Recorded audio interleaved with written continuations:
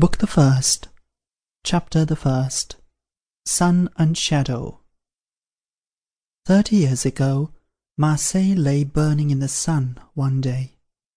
A blazing sun upon a fierce August day was no greater rarity in southern France then, than at any other time before or since.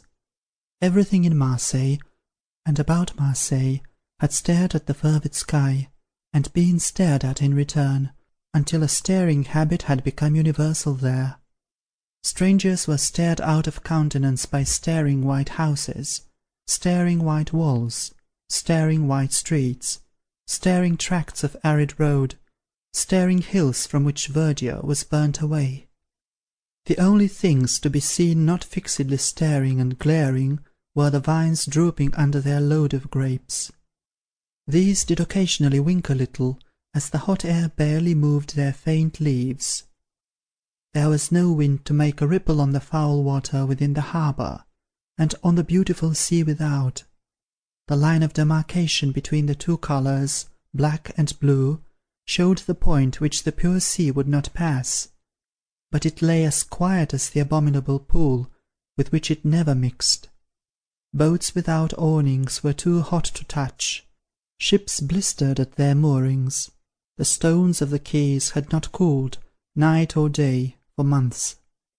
Hindus, Russians, Chinese, Spaniards, Portuguese, Englishmen, Frenchmen, Genoese, Neapolitans, Venetians, Greeks, Turks, descendants from all the builders of Babel, come to trade at Marseille, sought the shade alike, taking refuge in any hiding place from a sea too intensely blue to be looked at, and a sky of purple, set with one great flaming jewel of fire. The universal stare made the eyes ache. Towards the distant line of Italian coast, indeed, it was a little relieved by light clouds of mist, slowly rising from the evaporation of the sea, but it softened nowhere else. Far away the staring roads, deep in dust, stared from the hillside, stared from the hollow, stared from the interminable plain. Far away the dusty vines overhanging wayside cottages, and the monotonous wayside avenues of parched trees without shade, drooped beneath the stare of earth and sky. So did the horses with drowsy bells, in long files of carts creeping slowly towards the interior. So did their recumbent drivers, when they were awake, which rarely happened. So did the exhausted labourers in the fields. Everything that lived or grew was oppressed by the glare, except the lizard, passing swiftly over rough stone walls, and the cicala, chirping his dry hot chirp like a rattle. The very dust was scorched brown, and something quivered in the atmosphere as if the air itself were panting. Blinds, shutters, curtains, awnings were all closed and drawn to keep out the stare.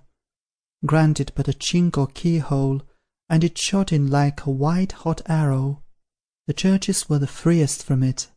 To come out of the twilight of pillars and arches, dreamily dotted with winking lamps, dreamily peopled with ugly old shadows piously dozing, spitting, and begging, was to plunge into a fiery river, and swim for life to the nearest strip of shade. So, with people lounging and lying wherever shade was, with but little hum of tongues or barking of dogs, with occasional jangling of discordant church bells, and rattling of vicious drums, Marseille, a fact to be strongly smelt and tasted, lay broiling in the sun one day. In Marseille that day there was a villainous prison. In one of its chambers, so repulsive a place that even the obtrusive stare blinked at it, and left it to such refuse of reflected light as it could find for itself, were 2 men. Besides the 2 men, a notched and disfigured bench, immovable from the wall, with a draught-board rudely hacked upon it with a knife, a set of draughts made of old buttons and soup-bones, a set of dominoes, 2 mats, and 2 or 3 wine bottles.